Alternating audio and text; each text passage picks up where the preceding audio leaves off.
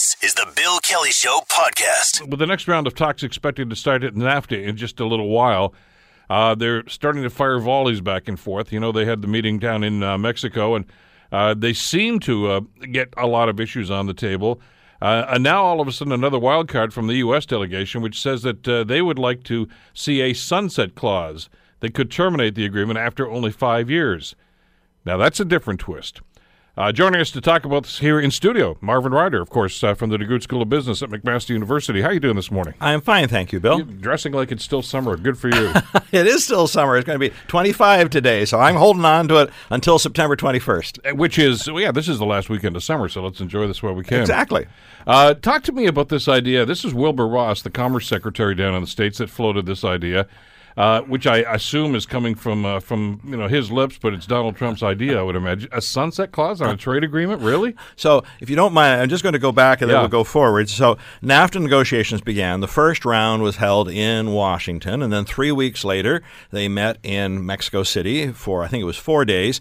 Now they're going to come to Ottawa next weekend, not the current weekend coming up, but the next weekend, the 22nd, 23rd, 24th, 25th.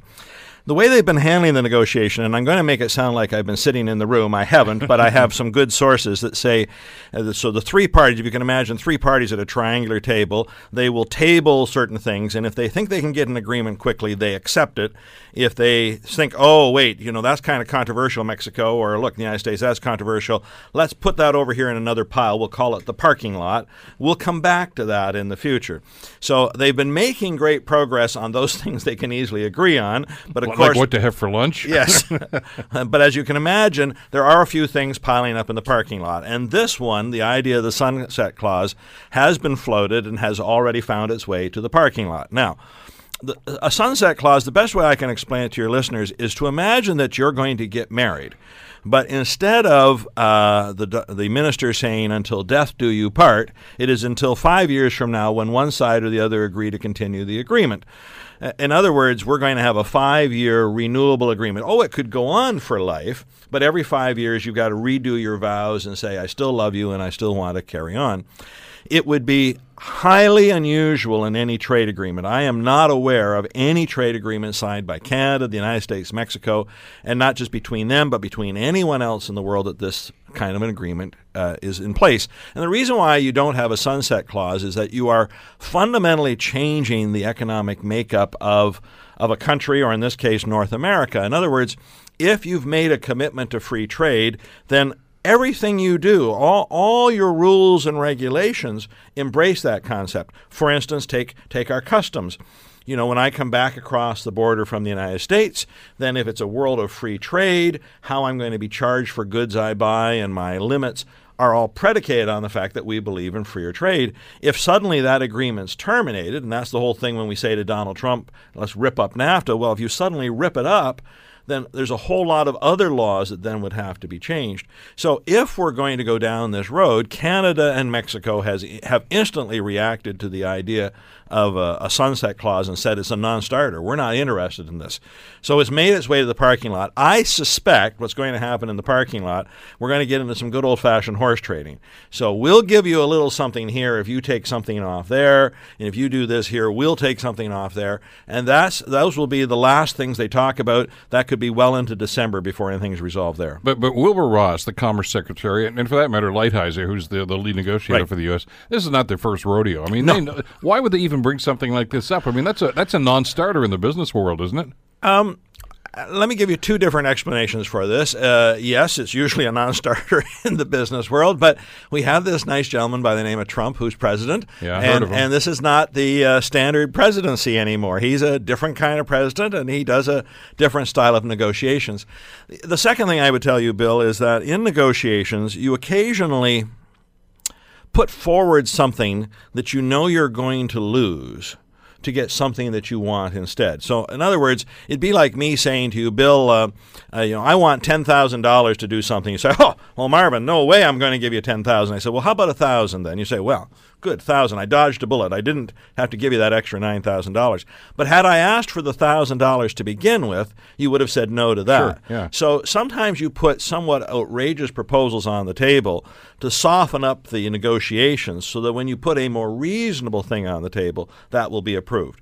I don't know what the more reasonable thing is, but I think, Donald Trump said put that out there, and so they felt obligated to do so. But I also think they're quite willing to remove it in favor of something else, but I don't know what that something else will be. But when you look at, and I understand he's a different animal altogether, the way Trump is approaching a lot of stuff, but and that's obviously having an impact on what's going on. But there are certain parameters when you're setting up a deal. And I don't care if it's buying real estate like he says he does all the time or a trade agreement like this.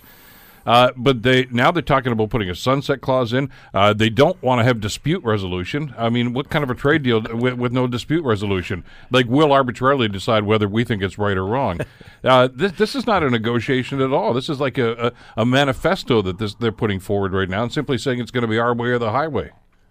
Well, again, that is very consistent with the way Donald Trump tends to negotiate. He does blow into a room when he does these trade deals and says, here's what I want. You'd better agree to it or else you don't get a deal with Donald Trump. And you know you want a deal with Donald Trump. Canada and Mexico, I think, have been doing a wonderful job in these negotiations. They are not reacting. They're not taking the bait. They're not going into these negotiations all upset, and Donald is not getting them off the game. That's another thing of another trademark of his negotiating style is to get you off your game, to suddenly get playing the game his way rather than the way that you want to do it.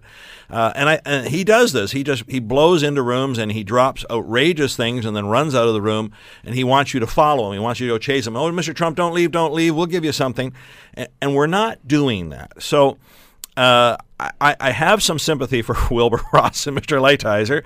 I'm sure they've never negotiated a trade deal with this kind of a boss before, with this kind of a person observing what's going on. And frankly, I don't think they've begun this negotiation, the two of them, Ross and Lighthizer, thinking that NAFTA was such an awful deal. I know they've had to say it was an awful deal, but actually it's been good for all three countries. It is time to modernize the deal. That's why we've taken the approach that we're happy to talk about NAFTA 2.0. And frankly, I think they realize that there are things that should be in the deal that aren't. But at the same time that they're trying to negotiate a deal in sort of the normal way, they have an abnormal president who they have to report to, and thus you're forced to do some of these things. At this point, I would tell everybody, don't react. The Trans-Pacific Partnership, which was one of, not the last, but one of the last big deals Canada was involved in, took 5 years of negotiations. Although we and the United States and Mexico would like to see this deal done by January of 2018, that would be one of the fastest international trade deals in history, to have it done start to finish in 5 months. So I suspect we're going to see a lot of this drama. We'll see some high points. I tell you, Bill, right now, I don't know when it's going to happen, but at some point someone's going to march out. Whether it happens in Ottawa or Washington, one delegation is going to pack it. Well, if that's the way you feel about it, I'm leaving. And that's all part of the drama and the melodrama that's part of these negotiations. Well, is the time frame unrealistic then? I mean, I get the fact that, okay, this is not starting from square one because there's an existing deal. Trump's words, remember when the Prime Minister was down in Washington, was tweak. Clearly they don't want to tweak this. They want to redesign the whole thing right now. Can they get that done by January? Well, see, that's the interesting problem we have is we really don't know what the Americans want. I'm laughing because if you want to start with a blank piece of paper, there is no way you could have this kind of a trade deal done in 5 months. There's just no way starting with a blank piece of paper. So it's got to be some variation on tweaking. If it is some variation on tweaking, yes, we could have it done in January. And Bill, I mentioned Trans-Pacific Partnership for a reason. We, Canada, and for that matter, Mexico, had not really planned on NAFTA 2.0. What was supposed to happen was that the Trans-Pacific Partnership would be NAFTA 2.0. It would still involve trade between Canada, Mexico, and the United States, but it would add in Japan, Australia, New Zealand, these other countries, and then that would become the deal that was going to set the terms. Therefore, two things. We weren't planning on NAFTA 2.0, but that's where we are now. But because we have this document that has many of the clauses in there, we could easily use those as templates and put them into a NAFTA 2.0. It is very doable if what we're doing is modernizing and updating the agreement. And I think when the dust settles on this, that's what we're going to have. It's not going to be a brand new document, except in Donald Trump's mind, because he's going to have to go out to his base and sell it as, thank God I've been president because this is the best deal we've ever signed. Right now, NAFTA is the worst deal ever. Donald will make it the best deal ever. If you keep referring to the TPP, somebody in government's probably going to have to go around and read it now, because everybody was against that deal. And I'll guarantee you, Marvin, probably half of them never even saw the document. They just said, well, everybody's making noise, so we're going to be opposed to this thing as well. The only stumbling block I saw from the U.S. standpoint was copyright, which was a big deal for an awful lot of them. But there's a lot of good stuff in that as well. But here's the thing about Trump. And by the way, they were getting their way on that. Yeah. So I don't mean to slow you down, but this is such an important issue. Copyright in the United States is the life of an author plus 50 years. They in the United States have chosen to take it up to 75 years, but they wanted their partners to agree to that. Life of the author plus 75 years. Now, why? There's a gentleman by the name of Walt Disney who died in 1968. He's the creator of Mickey Mouse and all these other characters. You've got a multi-billion-dollar company based on the copyrights owned by the Disney Corporation. Disney died in 68. Add 50 years, what year do you get? 2018. Yeah. That's next year. This is why the United States took it up to 75 years, and I don't think they're going to stop there. I think over time they'll take it to 100 because the whole value of that company is in the copyright. Now, Canada and most of the rest of the world were prepared to move in that direction. They were going to win on that. But, of course, to win on something meant they had to give up on something else. And I think had we had a third term of Obama, or maybe even a Hillary Clinton presidency, TPP would still have legs.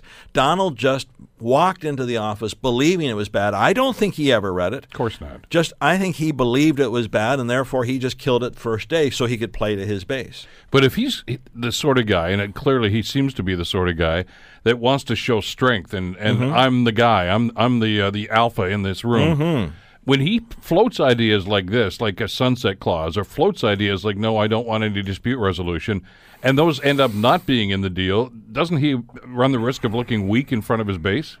He does, if that's the way he spins it to his base. So whatever, let's just assume he doesn't get his dispute resolution, but there's another dispute resolution that we believe is fair. He will come out and find a way to say it. So Lighthizer, and for that matter, Wilbur Ross, their challenge is to make sure there are victories that they can give their boss, and he can go out to his base. Mike Pence, say what you will ever about Mike Pence. I think Mike Pence understands this intimately better than Donald Trump ever did. And one of the things he said is it's got to be a win-win-win deal. And he's absolutely right. All three partners have to be able to go back to their base and say, look at what we got.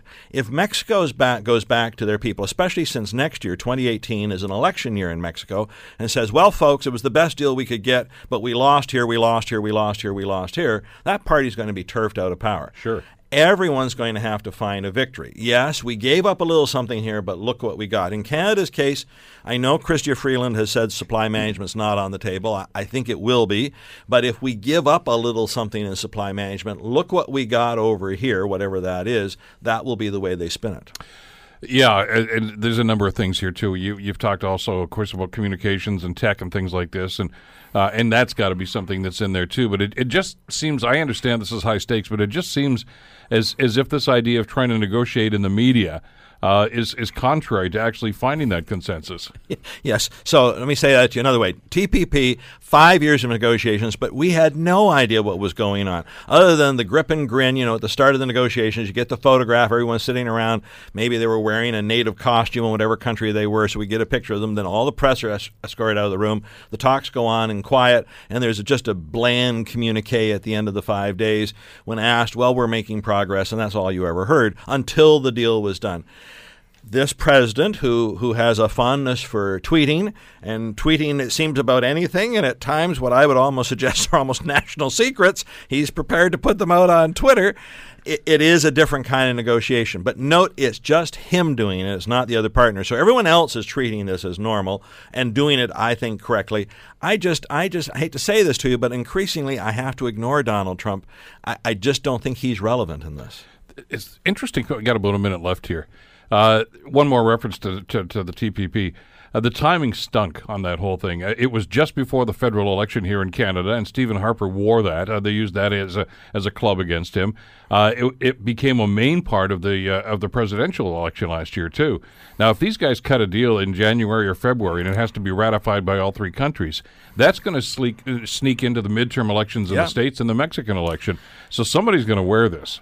Well, yes. So the whole question is then how will it come out? If they have a successful deal that all three parties can point to and say it's a good deal, we like it, and here's the reason why, it may not be a problem. If it's a deal where America wins and Canada and Mexico loses, then it's not going to fly at all. And I can't believe, frankly, that Mexico will stay at the table. There's always this possibility if it does blow up, then we'll go back to bipartisan deals. In other words, we'll have a deal with Mexico. Yeah. Mexico will have a deal with the United States. We'll have a deal with the United States. It'd be better if all three were at the table. But just another quick note, Bill. So we're having this round in Ottawa next weekend, and then 3 weeks later, back to Washington. Now, those are the last dates that have been announced. So we're going to have 4 rounds of negotiations. Is the round in Ottawa the last round, or excuse me, the round in Mexico, in Washington the last round? No. But out of that, we're going to get a report card. Is a deal imminent? If it is, they'll announce 2 or 3 more rounds of negotiations leading to something they expect to sign. Or if there are deal breakers they don't think they can overcome, we're going to hear that. We won't hear it after the round next weekend. We'll hear it in the middle of October. The drama is palpable. Marvin Ryder, thanks so much. Great having you on the program. Have a great weekend. Well, thank you. I will. You're listening to The Bill Kelly Show, weekdays from 9 to noon on AM 900 CHML. It's time for the Chief's Town Hall. Hamilton Chief of Police Eric Girt is with us here in studio. How are you doing this morning? I'm doing well. Police Service Board meeting yesterday, so we got some fresh stuff that we can talk about here. One of the main concerns, I want to get into this right off the bat, in case people want to call and ask about this. There is a hearing going on right now about conduct of a police officer, a very controversial issue, of course, involving a city councilor. Anybody who has questions about that, we have to say right up front, you're not allowed to talk about this. Yeah, how it works is I designate the hearing officer, and it may sound funny, but the hearing officer is me because they act in my place. So we can't interact with the hearing officer. I can't speak to the specifics of the case, any of the evidence that's been presented, and that's pretty much entrenched in case law. Now, once the final disposition happens, that's different in terms of the actions I have to take and things I have to do. But in the midst of, I don't make comment on it. All right, but let me ask you about process, though, Yep. okay? Because we can't get into testimony about what was said and cross-examinations and all that sort of stuff. But I saw something on Twitter yesterday about this, suggesting that, well, this is never going to go the way they want it to because police investigating themselves. Police are not running this operation. They're not running this investigation, this hearing. The hearing is run through an external prosecutor, who is Brian Duxbury. The hearing officer is also external. He's a retired officer. But this is a separate entity, a separate board that actually looks after complaints. Well, actually, it's OIPRD that investigated originally, directed a hearing on this matter, which then, of course, I have to facilitate and set up. But yes, it's the actual adjudicative body, which is the hearing itself. They call it a tribunal, and that's really out of the case law and adjudication. It's a tribunal that oversees. In some cases, they'll have 3 adjudicators, but often in Police Act hearings, it's a single adjudicator, and in this case, it's a hearing officer. We want to talk about process, and because we get into investigations about police behavior. There's a number of other things that are going on here, and this kind of dovetails into the political realm. And I wanted to get your comments about this as well, Chief, because I know that you've been very vocal. Previously, Chief DeCare was very vocal about the Police Services Act and revisions and possible revisions to it. The Attorney General has talked about that. Mr. Naqvi has talked about putting something together for those revisions, which is going to be pretty, he says, sweeping. The sand's running out of the hourglass, though, because there's going to be an election in June. There's an awful lot of work that they want to get done here. In your mind, do you still want to see this as a priority, the Police Services Act, the revisions to it? Yeah, we do. And I think if you want the broader context, because we've had opportunity to have input with Justice Tulloch in his report, the overview of the 3 oversight bodies, which, of course, is the Special Investigation Unit that investigates fatal encounters with the police or serious bodily harm, Then you've got the OIPRD, which is a little younger, the Office of the Independent Police Review Director, and lastly, the OCPC, which is the Ontario Commission on Policing. So there are 3 adjudicative bodies. He has provided a very fulsome report. I would recommend, actually, and he has targeted his audience. He doesn't write it in legalese. I realize he's a judge. He's kept it very approachable in terms of when you read the document, you go, okay, I can understand where he's going. And he had to balance the needs of both the public, those who have been involved in those encounters, the police, the legal community, the oversight bodies themselves. Part of his recommendation, what our ministry is now looking at, is implementing what his recommendations have been. So if you kind of want to know where it's going, Justice Tulloch reports, and he does have an executive summary as well as a more comprehensive document. I would recommend that, and in my view, and I'm not being facetious, in my view, give a very balanced approach to all the competing needs on this. We agree with civilian oversight. We also agree with the need for open and transparency when you can. And we face it as well in policing, where you have an investigation going on, you can't speak to certain things. However, the policing community, particularly on SIU investigations, we think that the SIU needs to come out with more so at least the public knows fundamentally what happened. And we made that recommendation for years. We made it to Justice Tulloch. It's included in his report. And then hopefully they're going to amend the Police Services Act through our ministry and the Attorney General to implement some of those things. But on that point about SIU, Special Investigations Unit, why does it take so long? Because there's already been a police investigation. I get that, but I don't know if they want to borrow from that. But I mean, we've just had another example a couple of months ago here in Hamilton about an investigation that took an inordinate amount of time. Mm-hmm. It's bad for police. It's bad for the families. It's bad for everybody. And we agree with that. There's impact on all of those people. And again, for us, if we can get speedy resolutions, and that is what Justice Tulloch, he clearly heard it.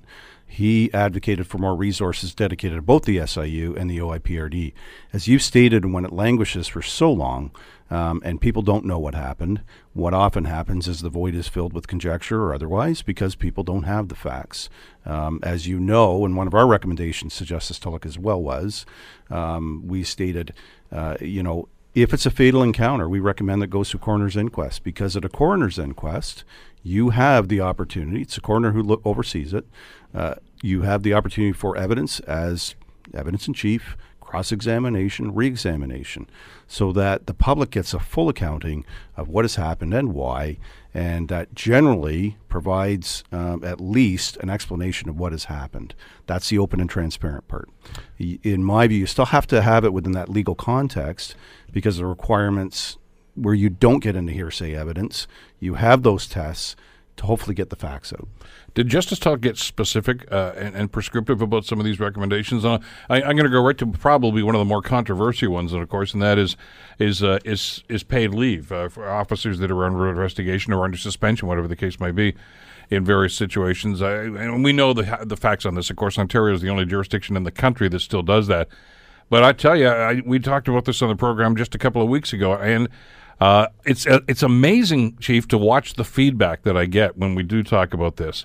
A number of officers, many of whom don't want to identify themselves publicly, they just get in touch with me anonymously, support the change and said, you got to do something. That's right. But there's a great big pushback from a bunch of others, too, that just said, leave it alone. You guys don't understand what's going on here. So is this recommendation from the Attorney General, is this going to settle this issue, or is it just going to start the debate?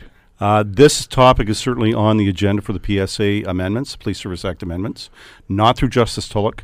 It was not part of his purview and his mandate by the Order in Council. However, as you know, through the Ontario Association of Chiefs of Police, and specifically our jurisdiction, we've created a white paper for the OACP to take forward to the government, and we've been meeting for quite some time advocating for suspension without pay under certain circumstances. And I think you've hit the nail on the head there. It's controversial. There's the presumption of innocence, just like there is in criminal charges. But at the same time, and we know it's egregious conduct, we want speedy resolutions on it. Not that prompts that, but we also think in certain cases we may have to do that. And it would be, in my view, an exceptional case where that happens.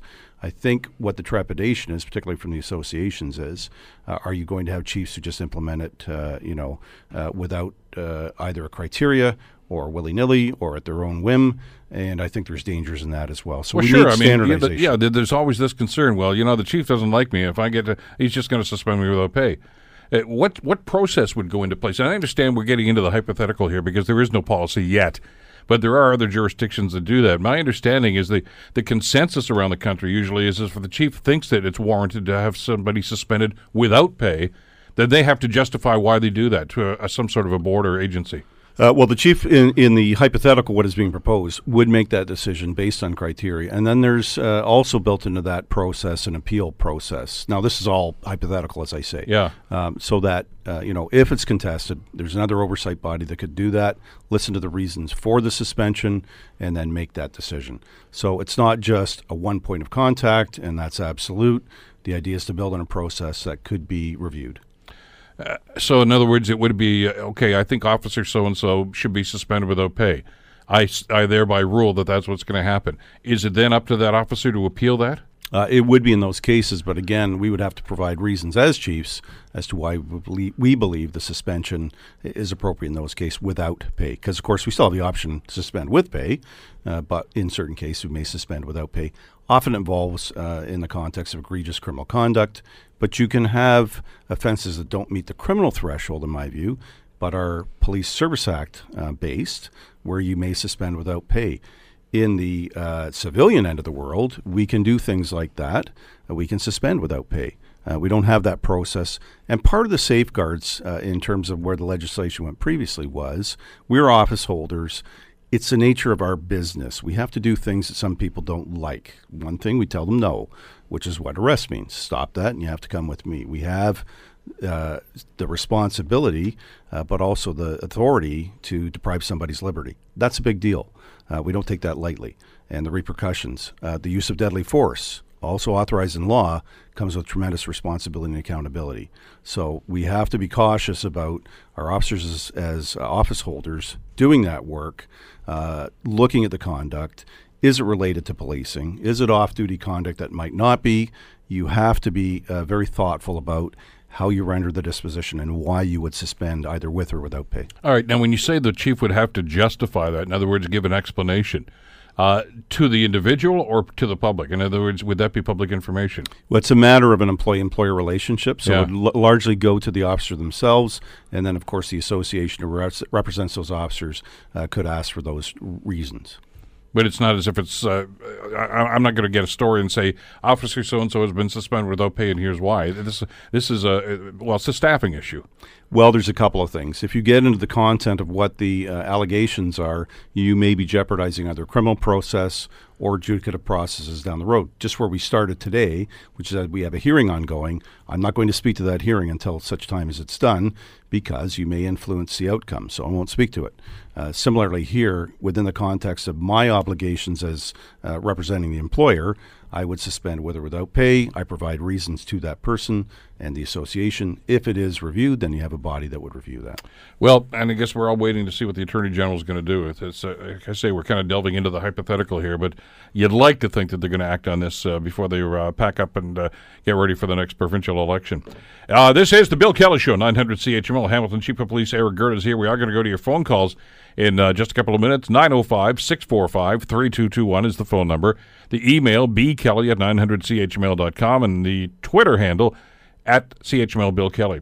Very quick one on Twitter from Casey says, actually, he's kind of getting into the thing with Councillor Green, and I say we don't really get into specifics, but he does ask, would a body camera not have made this whole thing moot?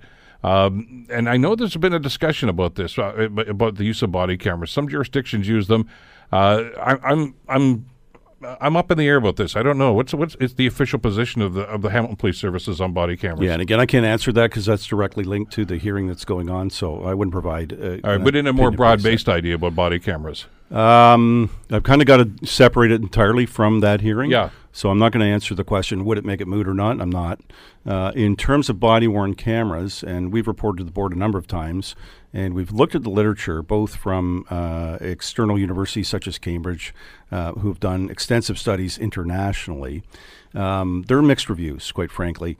I guess the analogy I use, and I've watched a number of movies. When you think about how you're watching a movie, you're watching the cuts. You've got a distance view, and then they do the close-up. They have an extreme close-up to watch the expression on the face. Then it pans back to a wide view again. There's kind of this expectation with how TV is produced and how movies are done that you would see, potentially something like that. Our difficulty is with the nature of where the camera is pointed, what it takes in. Is the audio on or off? Is it actually directed? Because my body position may be actually canted to the left.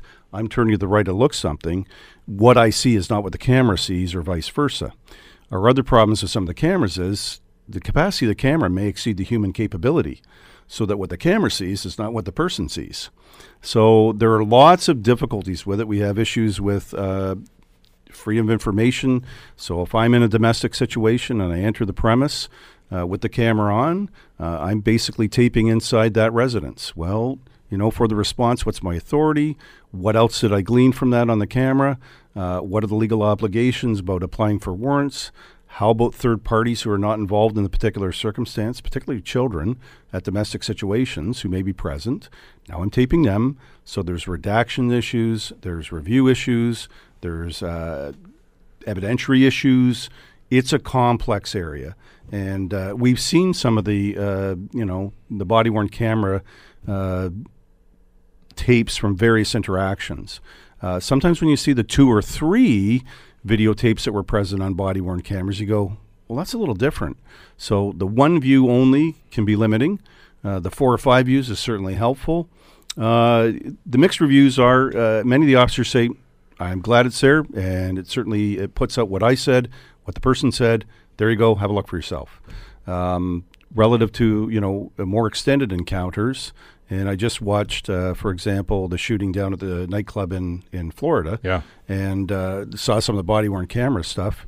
Boy, that's a fairly complex thing to put together after the fact, because you may have 30 or 40 body-worn cameras at that particular call, both outside, which I saw, but also inside. So the evidentiary components is becoming fairly demanding for us. It is a complex area. Relative to does it give the full version, I'd only kind of offer up kind of that movie analogy. It depends on what that director was directing at the time.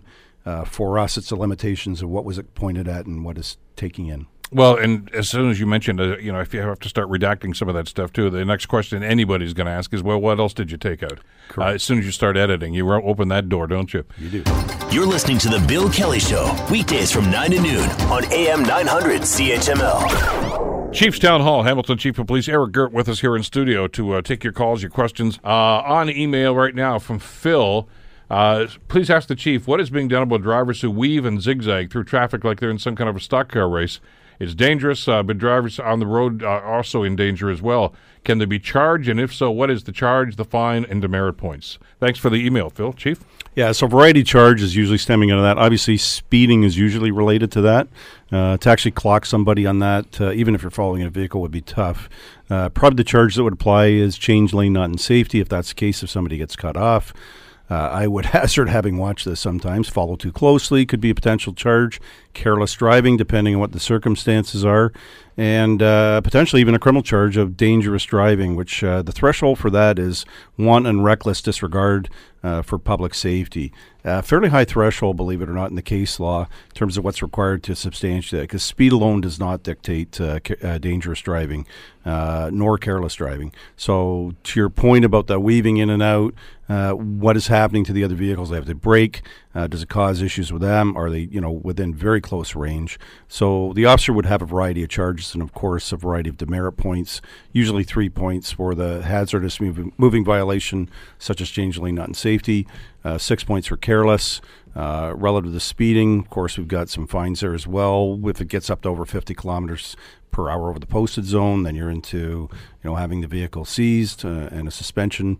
So there's a variety of remedies for that. On a related issue, this is not an email, but actually a conversation I was having somebody at the football game a couple of weeks ago. that asked about this, and it had to do with chases, high-speed chases. And we haven't seen very many. There haven't been too many of them lately, but they have been in the news from time to time. And they asked at the time, I guess this is the old idea of watching too many movies and television, saying, well, are these guys trained? Are officers trained in how to drive at high speeds? There actually is a course they take in Aylmer for that, isn't there? Yeah, police vehicle operations is what it's called, but also there's specific regulations that govern vehicle pursuits. And so we have training on that as well. So this is not like Bullet, with Steve McQueen. You can't go roaring around like that. It's interesting you use that because that would flash in my mind, too, and having watched the movie not Best that car long chase ago. ever. Well, and it goes on for, 30 minutes. It seems that way, yeah. And if you think about the end of that, the vehicle ends up careening into a gas station and blowing everything up. So it's really not the outcome we're looking for, even though the bad guys, so to speak, in this are killed. But then you've got the public as well. You've got this inferno going on. That part of the movies is not what we're looking for. So public safety guides us in those pursuits. What we don't want is either the driver, for that matter, or anybody killed, particularly with the nature of the offense. If you're talking about a traffic offense, the penalty of death is a little extreme, in my opinion. Even if it's criminal, the same thing, and particularly where the rest of the public is endangered by those actions. So, we have very strict policy that governs those. What are the parameters? I mean, is there a speed limit and you're not to exceed such and such? I mean, because you will see officers sometimes, I guess, responding to a call, and obviously they've got the lights flashing and off they go pretty quickly. Yeah, which is not a pursuit. They're going to a destination. When you're actually following a vehicle, there's all kinds of criteria you got to look at. What are the weather conditions? Is the driver, we're talking about a youth, and then we'd have lack of experience. What's the nature of the conduct? Is somebody else endangered? For example, an impaired driver, you may have what's called a low-speed pursuit. They may drive at 40K, just not pull over. So we have contingencies for that, how we would block somebody and stop them, because it's always guided by public safety. So you may have an impaired driving that if you let them continue on, even at low speed, will continue to endanger the public. So can you do it safely? Can you stop them? And do you have alternate methods? For example, if you know who's driving the car and it's a speeding offense, all right, I'll make an application for summons, I'll deliver it another time, and they'll still face the charge if I'm able to identify who the driver is or I know who the driver is. So lots of considerations, your own driving skill, the conditions, what's the flow of traffic, weather, volume of traffic at the time, density of traffic, are you urban or rural? There's what about approaching intersections? What's the policy there? Are they supposed to slow down? I mean, even if they have to go through a red light, is it the same as all emergency vehicles? The policy is, the statute is very clear on this. You have to come to a stop, activate your lights and siren, ensure it's safe to proceed, and then you can proceed. So we've faced some internal issues, shall we say, with this, where you have a sense of, I've got a clear view of the intersection. The requirements are to stop, turn your lights and siren on, go through the intersection when it's safe to do so. So the statute is clear. I realize that in the movies it works a lot differently, but also in the movies you don't see the carnage that can happen sometimes. And by the way, just to finish up with the example of the Steve McQueen movie Bullet, don't forget Steve McQueen did his driving. He's a professionally trained driver. Right. This is a guy that raced in Le Mans and other races too. I mean, this guy knew what he was doing behind the wheel. Not everybody does. Just because you see cars going quickly on a car commercial doesn't mean you're supposed to do that, which is another issue we could get into altogether. It's one of the pet peeves I have is they always show these commercials and they're always driving on this coastal road with winds and bends and twists and turns, and they're going about 150 kilometers an hour on this thing, and you figure no wonder people get in there and do the same stupid thing. Right. Those are professionally trained drivers, and most people around here are not. And even on the Autobahn, where there are no speed limits, there's things that govern the slow lane, the passing lane, because if you've got a Lamborghini coming up at you at 220 kilometers per hour and you're in the curb lane, you still have a requirement to make sure it's safe to pull out because you know somebody may be doing that speed. Relative to your bullet analogy, they might go through 8, 10, 12 vehicles because, it looks like it could make that jump, but no, the tires blew and the transmission dropped and all kinds of bad things happened. We'll move on, but go see Bullet. Now I want to watch it again. I know what I'm doing tonight as soon as I get back from the football game. Yeah. On Twitter at CHML Bill Kelly, Altel says, please ask the chief why instead of photo radar, the police don't just continuously patrol the Link and the Red Hill with unmarked cars. We use both marked and unmarked. and we supplement both our patrol units in those areas plus our support services unit. The reason is you do both, and you'll see it with the OPP as well, is there's a visual deterrent between, as you know, seeing officers out there patrolling. If we get compliance, that's good. Don't just want to get out there, just get the people speeding at excessive speeds. We want that too, but you also want the deterrent effect. And relative to photo radar, and I've said it on this show before, I'm in support of that. I've driven in jurisdictions where they had it. I remember when they had it here. For me personally, driving on the 400 series highways when they had photo radar, people drove in the speed limits. Like it was, to me, it had the intended effect. I understand from a populist standpoint that people think, well, I'm paid these vehicles. And you just talked about the ads on TV. Yeah. Well, I want my car to do what's capable of because, their view is I'm pretty close to, I could drive in the, the races and maybe even most sport, but probably not. And when you see the safety measures they take, they know what they're doing, and they're very safety conscious, but they're also going in the same direction generally. When we're on traveled roadways that aren't separated, you've got the potential for head-on collisions. So for me, I support photo radar. We do continue to do both marked and unmarked enforcement. By the way, on a related issue, I'm going to get to the phone calls here in just a couple of seconds. One of the arguments against photo radar, and we heard this extensively, of course, back in the 90s when it was used on Ontario highways for a brief period of time anyway, was it actually causes accidents. They said, because people will slam on the brakes as soon as they see the officer off on the side of the road of the car. My counter to that is, well, if they're slamming on the brakes, it's because they were speeding. But there's some leeway. I mean, if the speed limit's 100 kilometers an hour, you don't get a ticket if you're driving 105, do you? I don't know what they set the limits at when they set up the photo radar. I'd suspect that it's as you said, but I don't know that specifically. All right. Anyway, it's a debate that we're probably going to have here in this province. And City Council is supportive of the idea on the link in the Red Hill of putting photo radar in, too. So it may happen, and that obviously is going to, I think, motivate a number of other questions once we get that. Back to your calls, though, 645-3221, start 9900. Ken, thank you for holding on. Go ahead for the Chief.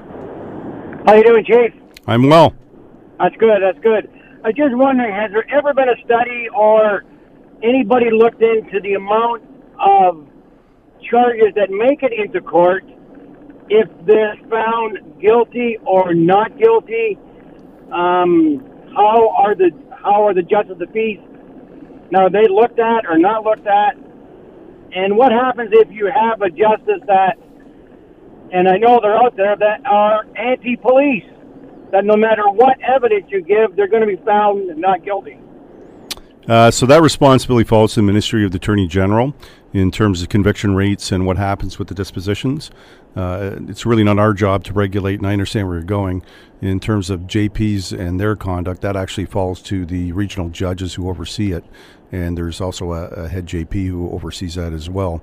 If there's an issue and you're aware of it, that's something you'd raise up through that administration. I don't know that I'd make broad comments because there's so many different JPs. Yes. Of course, like any other situation, it's based on the evidence that's presented. And, we have our view of it as police and what we saw and gathered evidence, and then you have the citizens. So, to me, that process, and I spoke to it earlier in terms of, complaint processes and the coroner's inquest, the rule of law and the requirements for getting at the facts and what happened, the variety of perspectives. I think the court process is a very important one.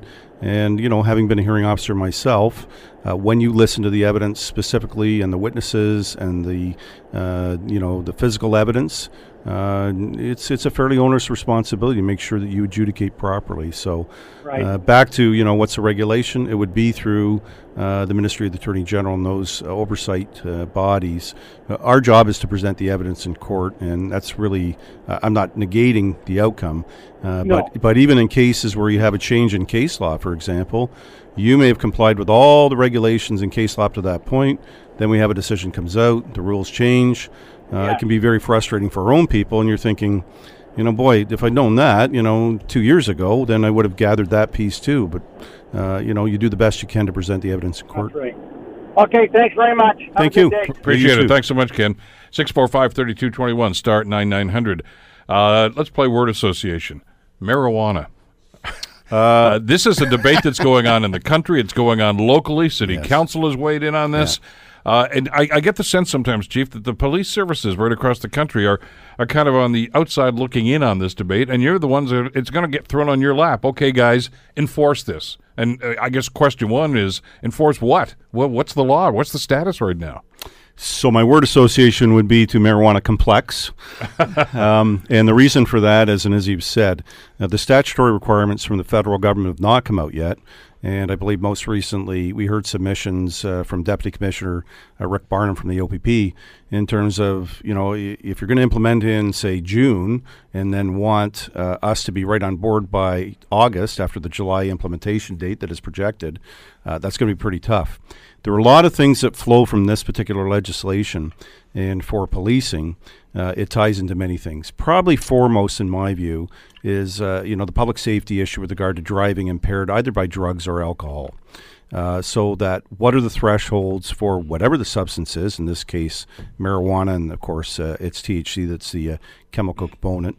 But part of the issue with the drugs that are out there versus alcohol, which has been fairly well established what the level of impairments are, and most jurisdictions are between 50 milligrams to 80 milligrams per 100 milliliters of blood as a level and an indicia of impairment. But you can be convicted for impaired driving even if you didn't reach that threshold with alcohol. And of course, that's where drugs or other conditions are involved, and you were impaired. So our requirements in terms of getting those kind of thresholds with drugs, let's look at an opioid user. If you say, let's say, Bill, you have chronic pain and have been medically prescribed, whatever the particular oxycodone or even fentanyl to address that pain issue, you may have a specific tolerance that you can deal with, and you may not be impaired. If I take it as a recreational user, and I don't, but if I did, my level of impairment on, say, 5 milligrams may be tremendous.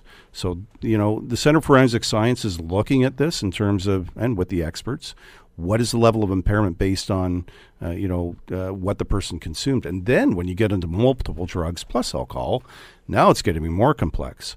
Our drug recognition experts are trained to observe the physical signs of impairment. That's why I say you can be convicted on the physical signs of impairment based on, you don't have the capacity to operate a vehicle in a safe manner. And, even in the alcohol, there's impaired driving, and then there's the over 80 charge, as most people know it. Well, as I said, 80 milligrams per 100 milliliters. Two separate offenses, 253A and B of the criminal code. One is impaired, one is the actual alcohol content. So that's complex. So we may need equipment for that if they, in fact, and they do have roadside screening devices. None of them have been approved, to my knowledge, yet, and they have to be approved by under statute. 2, cost of that equipment. 3, we're amping up already our training on field sobriety tests and drug recognition experts, but that requires a fair bit of extensive training. Then you get into, and I don't know what your time is, then you get into dispensaries. That was my next question. I know that's where City Council's going after right now. Right. They're saying, look, you guys have got to help us with enforcement here. Agreed. The laws, the federal laws, as you already articulated, technically have not changed yet, but of course medical marijuana is allowed. There are people that are selling this stuff right now. Who's allowed to, who's not, and how do you guys make that call? That's right. So we have to work within the existing laws, and I realize they're a motion before council. But until such time as the laws are changed, we have to work within both what the statutes say, but also the case law. So as you know, we will often go in, and often it involves investigative steps to get the evidence to then shut down, make seizures with warrants, take all that stuff. Somebody opens up a new company under a new number, and they might be a block down the street, and here we go again. I think, and I've said this publicly at the board meeting yesterday, with the Attorney General of Ontario, Minister Naqvi, coming out and saying, no, we're going to run it like the LCBO. That really puts a damper on those who are looking at trying to be entrepreneurs, and I understand the entrepreneurial spirit, to start doing dispensaries on their own that are not regulated by the government. The positives, in my view, of that statement by Minister Naqvi are, one, that regulation should be done by the government. We're not chemists. The THC content, how you regulate it, space within the building, who gets it, that should be regulated by, it's an administrative function, in my view. Our function is still to do enforcement. And now, speak to something I made a reference to with the opioids. We're certainly for harm reduction, and we support that. But part of that harm reduction is arresting those individuals who are dealing in drugs that are potentially deadly. So we have an enforcement component as well as a wellness component to reduce the number of deaths. Part of that strategy is we still have to do enforcement to arrest those who are dealing. Those who have consumed and may overdose, well, that first priority is their health, getting the medical aid, ensuring that they get the proper care they need. And our job is, if it's a small amount of possession, we have some changes in legislation. That's different. If I've got a key of Coke there that's laced with fentanyl, then I've got to do the appropriate thing. That's a different issue. So that's why go to the word marijuana complex. The whole drug issue is complex. Glad I brought it up. Yes. But we're out of time. There's so much more I wanted to talk about, but we'll have to do that in the next session. Thanks as always, Chief. Great seeing you again. Thank you, Bill, and great questions. These are really burning topics. I understand that right now. For all of us. Hamilton Chief of Police Eric Girt. The Bill Kelly Show, weekdays from 9 to noon on AM 900 CHML.